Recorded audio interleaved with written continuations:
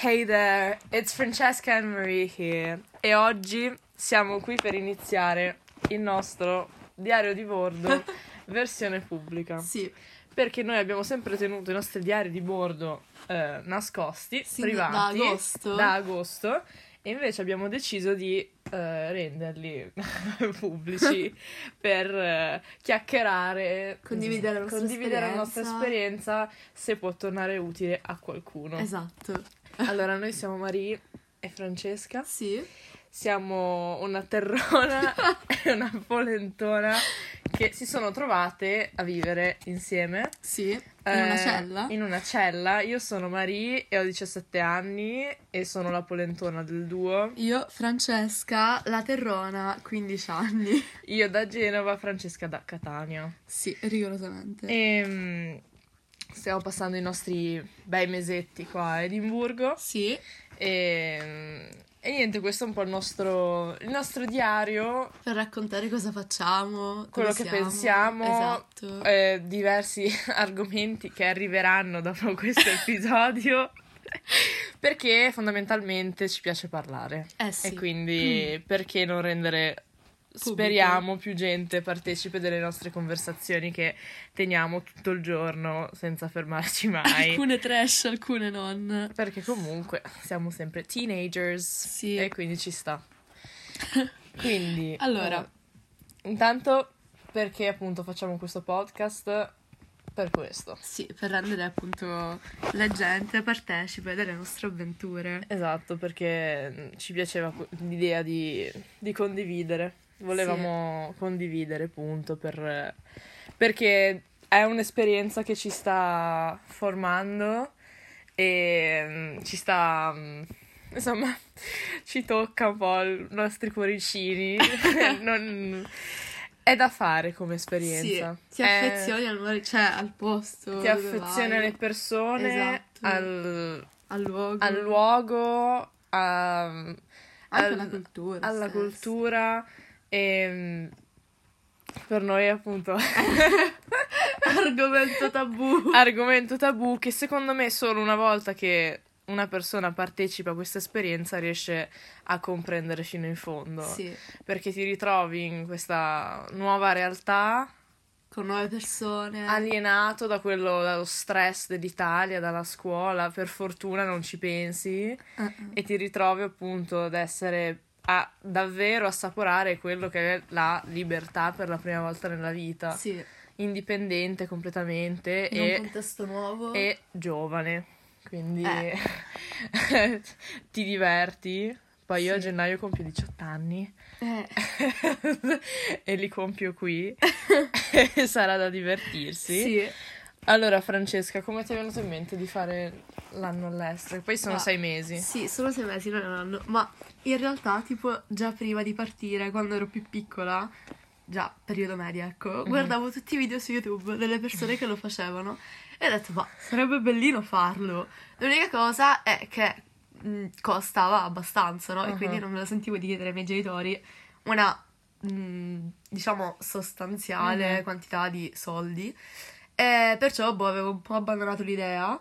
Poi mio papà ha trovato questo concorso dove per passare dovevi avere certi requisiti e niente, mi hanno fatto sapere che ero passata verso il mio compleanno, quindi abbastanza tardi, fine aprile, e ho dovuto fare tutto all'ultimo e niente, così l'ho scoperto. E come te lo sei vissuto? Ho pianto, pianto di gioia, ma sì, perché da un lato dici, cavolo, lascio tutta la mia vita, la mia famiglia, i miei amici da questa città che tanto amo, però dall'altro sai di stare facendo una cosa bella che molte persone darebbero di tutto e di più per farlo, e a maggior ragione che alla fine è un'esperienza che il 50% mi è stata regalata dallo Stato, dici, cavolo, da fare. Sì, la cosa che non abbiamo menzionato forse è che Francesca va in terza e come si sa di solito si fa in quarta. Sì, Infatti io sono in quarta e Francesca è in terza. Totale.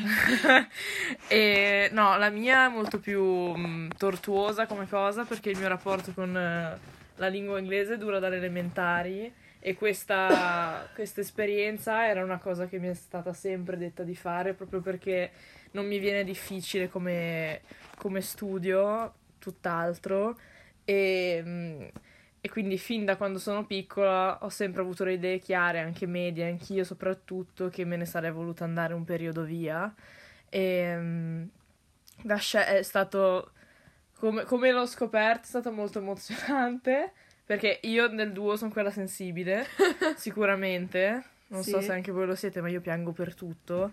E quindi era Natale, mi hanno dato una bustina in cui mi hanno detto guarda, te ne andrai, ciao, saluta, ed è stato piuttosto emotional. E la cosa è che io non vedevo l'ora proprio di staccarmi da Genova, sinceramente, perché è proprio bella l'idea di, per quei tot di mesi, che poi io dovevo starmene fino a dicembre e ormai siamo a ridosso di Natale, invece sono riuscita a fare un prolungamento fino a febbraio, ma grazie a Dio. Ma veramente, grazie a Dio. Perché sennò, davvero, come ti prende emozionalmente, penso che nessun'altra cosa mi abbia mai... mi abbia mai preso così tanto. E quindi niente, Francesca mi dovrà sopportare per altri mesi. Aiuto! Sì, è una bella esperienza. Io infatti, a chi dubita, dico, non dubitate. Fatelo. Perché poi è normale i giorni prima della partenza dubitare, farsi domande, sì. Poi nostalgia. Cavolo. Quello è super normale, magari non siete neanche abituati a lasciare casa per così tanto tempo. Ma una volta che salite sull'aereo, è un altro feeling. È un altro feeling, fregatevene, ma ve ne fregherete voi, proprio ve lo sentirete che c'è questa voglia di scoprire, questa libertà pazzesca. Quando puoi, perché non è che puoi fare queste cose fino a 40 anni, 50, quando già diciamo che è un po' tardi. No, pensate appunto a quanto giovani siete e quanto potete divertirvi in una città così, insomma una capitale, nel nostro caso, che abbiamo avuto la fortuna di ritrovarci comunque in una capitale. Poi non è quanto il luogo, ma tanto le persone, perché alla fine il luogo può essere tanto bello quanto vuoi, ma senza le persone giuste diciamo che è un po'... può essere sciupato, tipo noi abbiamo trovato tanti amici, ora piango. Noi abbiamo delle persone a noi molto care, che hanno la mia età, che sono scolpiti nei nostri cuori, come... sempre. Io vi giuro, solo a parlarne che poi li lasceremo. Perché non ho mai trovato delle persone così genuinely buone. Esatto. Che si vede che non sono lì, interessi. Non sono lì per sfruttare qualcosa, non si vede che sono lì proprio perché ci tengono. Sì, è bellissimo. Sì, noi ci definiamo le loro stalker, perché dove vanno loro ci andiamo anche noi. Totale. E li vogliamo molto, molto, molto, molto, molto, molto, molto bene. Tantissimo. Sono proprio... I nostri bestisti qua. Sì, poi... ne parleremo pure... Lasciamo un po' di suspense, ok? Sì. Non ne andremo nel privato in questo podcast. Esatto. I nostri... le cose intime non verranno dette. Esatto, solo le cose cose più superficiali, trashine, però appunto perché è così. Esatto. Come ci siamo conosciute, Maria? Come ci siamo conosciute? Allora... Vai, te la parola. Io Francesca l'ho conosciuta tramite la mamma di qua, perché vivendo insieme abbiamo fatto la chiamata che si fa prima di partire con l'house family. Imbarazzantissima. Racconta la tua. Che era... poi la tua. Che poi era super... Io mi ricordo lo stesso giorno ero in un'ansia pazzesca. Non vedevo l'ora di togliermela, davvero. E mi sono messa sul divano con i miei genitori, ho chiamato con appunto il cellulare della mamma e c'erano mamma, papà e 2 fratellini, ma poi alla fine è come togliersi un dente, facile, indolore, veloce, ma ovviamente come sempre prima c'è sempre quell'ansietta pre-chiamata e durante la chiamata la mamma mi dice poi ti lascio il numero di Francesca. E finalmente mi hanno dato un nome, perché io fino a quel fine luglio lì ero convinta che ancora non ci fosse nessuno. Pure io. Ed ero un'ansia assurda, Sì, perché sì. io avevo specificatamente chiesto, vi prego, non fatemi andare completamente da sola. Vero? Sì. E niente, poi me l'ho andato e ho iniziato a seguire Francesca su Instagram. Come è andata la tua chiamata? La mia chiamata molto trash. Immaginatevi, solita famiglia catanese, ecco, quindi bella piena di persone. Luglio, 80 gradi sotto l'ombra, ero a casa mia al mare. E niente, ci mettiamo appunto nella mia terrazza. E da specificare, nella mia casa a mare ci stanno la mia famiglia, i miei cugini, mia nonna. Quindi è la fidanzata di mio fratello, d'accordo? E quindi ci eravamo noi messi in questa terrazza. Mio fratello sembrava un mafioso, lo ammetto, perché aveva la camicetta bella aperta, un po' trash, con delle angurie, che cos'erano.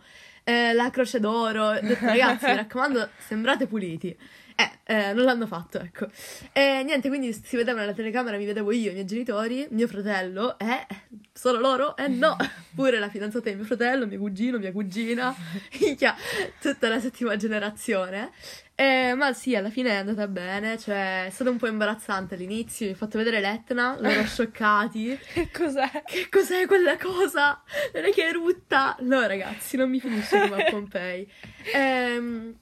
Però sì, dopo un po' di ansia iniziale, alla fine è andata bene e ho chiesto il nome di Marie, perché io in realtà, plot twist, pensavo di stare sola. Poi mi hanno detto, vedi? sì, poi mi hanno detto, guarda, per te va bene se stai con questa ragazza? E ho detto, no, scherzo. Ho detto, sì, va bene, dai, non ci fa nulla. E mi ha dato il tuo numero, anzi no, il tuo nome. E poi io ti ho seguito su... Sì, tu mi hai seguito su Instagram e io da estroversa quel che sono, hai iniziato a sbam. parlare, meno male. Ciao Marie, sono Francesca. E poi da lì abbiamo passato Sì. settimane a farci... prima su Instagram, poi su WhatsApp, Sì. di vocali, e ci siamo già conosciute, ci eravamo già conosciute così. Poi Francesca, che è di Catania, è dovuta venire a Genova ed è venuta 2 giorni prima della partenza. Mamma mia. Allora niente, poi ci siamo ospitata. Esatto, ci siamo incontrate 2 giorni prima della partenza, che secondo me è stata una cosa molto utile. Sì. Perché non ci siamo ritrovate direttamente il 24 agosto in pullman o in aereo senza sapere niente l'una dell'altra. E poi niente, siamo arrivate e ormai siamo sisters. Mamma mia. Ormai conviviamo da mesi. Da quanto ormai? 4 mesi? 4 mesi ormai, sempre, tutti i giorni, tutti insieme. Sì. E consiglio, secondo me è ancora più bello così. Perché hai qualcuno con cui condividere tutto. Anche ti rendi conto magari delle esperienze che stai facendo, perché se sei solo magari non ne parli, no? Ti fai rimanere tutto dentro, magari se ci pensi, però il fatto di parlarne ti aiuta molto anche a toglierti lo stress, la solitudine, perché diciamo che io tipo le prime settimane con tutto che avevo Marie c'avevo un sacco di nostalgia di casa, dell'Italia, invece avere comunque il contatto è diverso, cioè ti migliora alla fine l'esperienza. Sì, poi è molto più divertente perché poi vi create voi i vostri drama, i vostri personaggi, le vostre storie.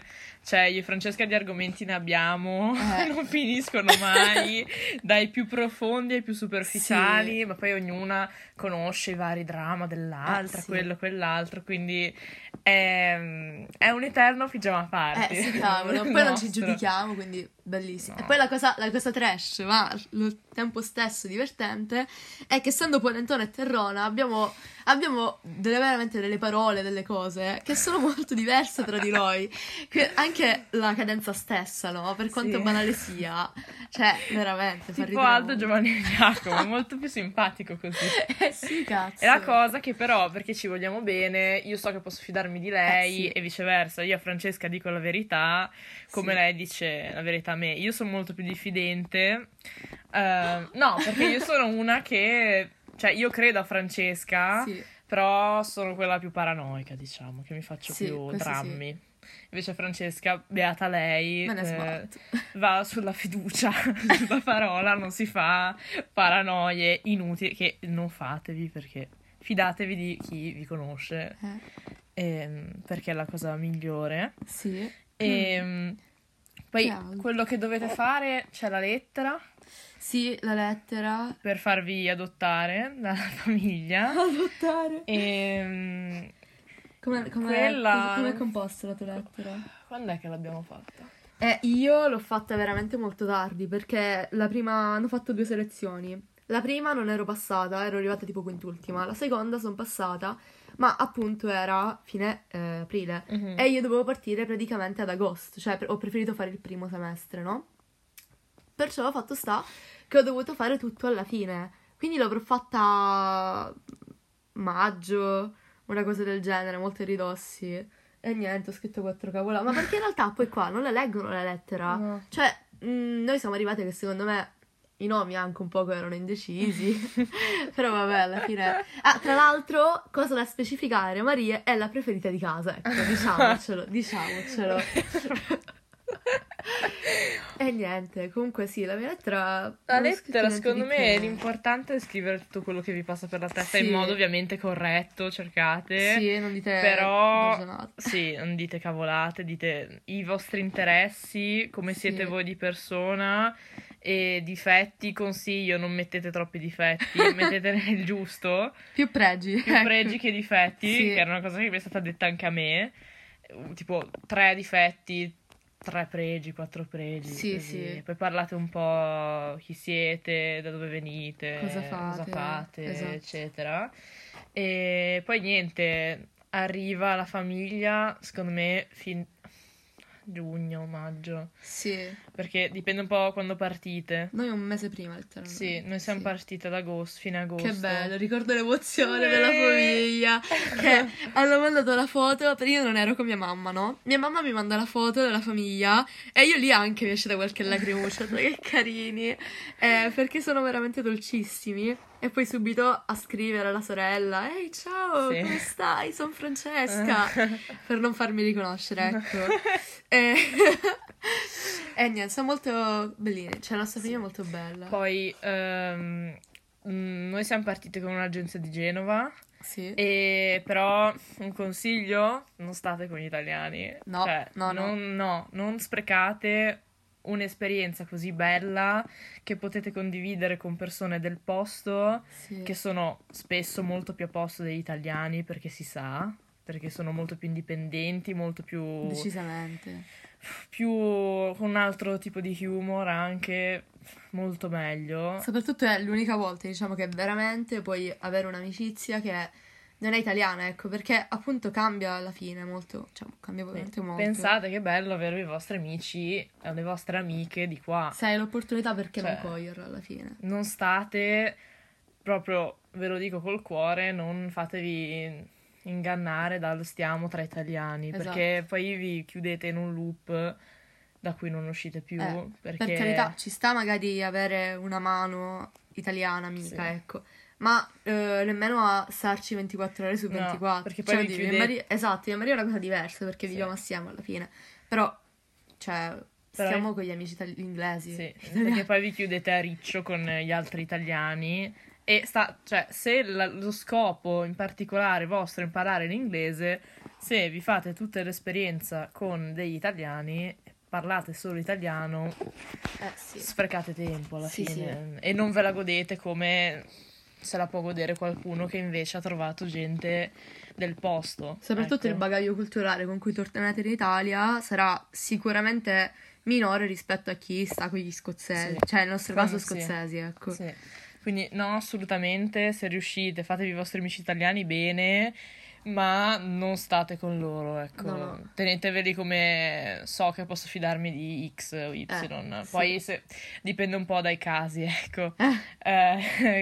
Se appunto sono compatibili con voi o meno. Esatto. Io però consiglio di andare a istinto sempre, e se una persona anche non italiana vi ispira di più, andate, fregatevene, cercate di parlare. Se siete introversi, cercate di farvi un amico estroverso. Io? Come me, Francesca. Perché? Racconta dei nostri amici. Racconta te. Ma niente, allora io appunto, come se non si fosse capito, sono estroversa. Allora, l'ho addocchiato io, uno dei due. Sì. Comunque, cosa succede? Che questo ragazzo italiano ce l'avevo a matematica, anzi ce l'ho tutte le lezioni con me. Non italiano. Sì, italiano. Okay. Grazie a questo ragazzo italiano ho trovato questo altro ragazzo scozzese, il nostro amatissimo lui. E ce l'avevo a matematica lui. E niente, io, un po' logorroica, mi ci sono messa a parlare. E niente, parliamo, che diventiamo sempre più amici. Cioè, lui è stato letteralmente il mio primo amico scozzese. Lui è introverso come me. Esatto, lui è introverso, quindi immaginate lo sforzo che io ho dovuto fare per far aprire questo ragazzo. Comunque, niente, quando diventiamo più amici, lui mi ha iniziato a presentare il suo gruppo di amici. Quindi, per esempio, il nostro Alex. Alec. Ti amiamo. Alec e lui. Vi amiamo se sentite questo pezzo. E niente, ci ha presentato i loro amici e quando già avevo un certo rapporto con lui, ho presentato Marie a lui e a tutta la banda, ecco. Sì. Dove abbiamo i nostri preferiti e i nostri spreferiti, come è giusto che sia alla fine. Drama. Sì, però vabbè, tra tutta la banda diciamo che quelli con cui siamo più legati sono Alex e lui. Ma senza dubbio. E niente, e quindi Maria ho fatto conoscere Maria e lui e ora a scuola passiamo per i corridoi e ci danno pugnetti. C'è anche errori. E niente. No, in realtà il trio principale sono Rowan, che è un altro, e poi ci sono i nostri due, diciamo, prediletti. Solo che Rowan è un po' più timidino, ecco. È ancora più timido di me ed è ancora più timido di L, perché noi abbiamo i nomi che, vabbè, uno è L e io e gli altri sono... Privati, c'è Alec privati. E gli altri sono i nomi in codice. Sì, che usiamo per non fare brutte figure, perché qua di brutte figure se ne fanno a quantità industriale. Sì, io pensavo di fare anche un episodio apposta per le da figuracce, fare. perché è molto divertente. Ne abbiamo tantissime. Soprattutto in quest'ultimo periodo. Ovviamente chi è la stronza? Si Francesca, possono dire brutte parole vai. nei podcast. Vabbè, ovviamente chi è quella che fa più brutte figure? Francesca, Io, certamente. ovviamente. Ma perché questo è l'essere estroversi, vedete? Perché Francesca proprio non ha peli sulla lingua. Io non ho peli sulla lingua, no. No, ne ma ha dette perché alla alcune fine... trashissime. Ma perché dai, la vita è una, me la vivo al meglio, Sì. dico tutte le... E meno male. Cavolo, Meno sì. male che c'è Francesca che parla di certe cose. Occhiolino. Avete capito. Sì.